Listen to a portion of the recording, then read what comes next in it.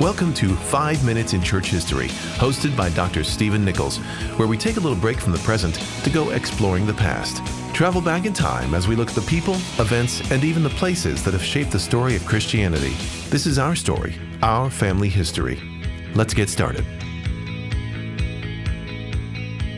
Welcome back to another episode of 5 Minutes in Church History. We have a special guest with us today, and we have another installment in our Deserted Island series. This week, we have with us Dr. Carl Trueman. Carl Trueman is a prolific author. He is the Paul Woolley Professor of Church History at Westminster Theological Seminary.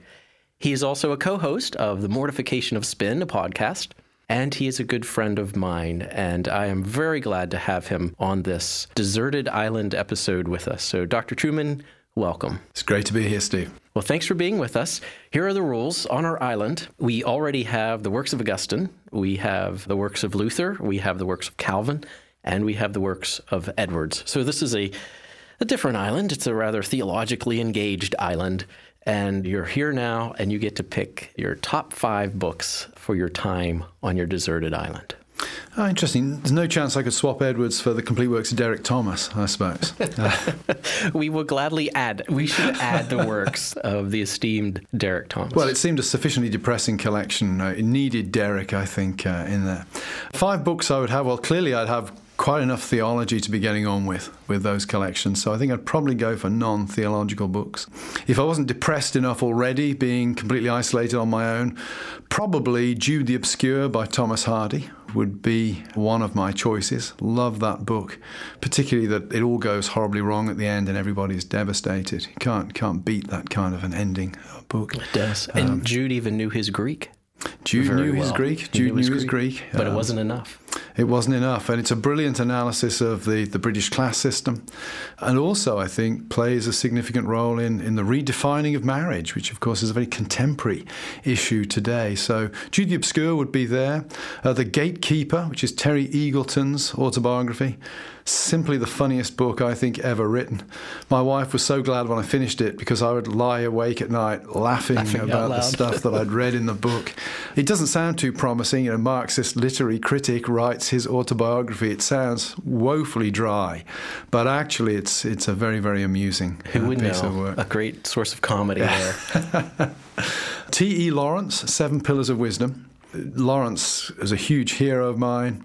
The classic intellectual man of action. Of course, Lawrence lost the first draft of that book. He left it, I think, in the waiting room at Reading Station and never recovered it, so had to write the whole thing out again. But it is one of the towering literary achievements, I think, of the 20th century, and certainly probably the greatest literary achievement of the First World War. Collection of Joseph Epstein's essays. I love Joseph Epstein. He's worth reading simply to marvel at how he writes. So I'd want a volume of Epstein. So we're up to 4 now. Okay. So we have your last choice. You got to make it a good one.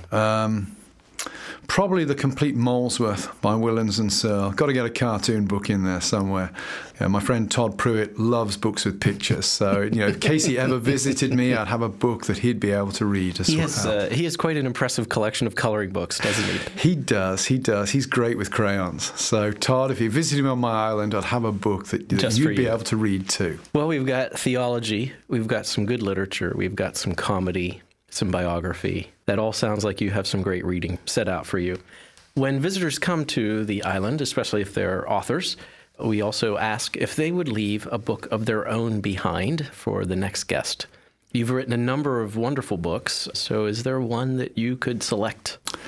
I'm tempted to say The Creedal Imperative. I was hoping you would go with that. Of course, if you're all by yourself, it's a little bit pointless. A creedal community of one. Yeah, you're not really defining yourself over against anybody, are you, at that point? But probably The Creedal Imperative would be the one that I would see as, hopefully as having most use for the church. That's that great. Would be my guess. Well, thank you for visiting us, and I wish you well on your deserted island. Thank you, Dr. Trueman. Thanks for visiting me, Steve. I'm Steve Nichols. Thanks for listening to 5 Minutes in Church History.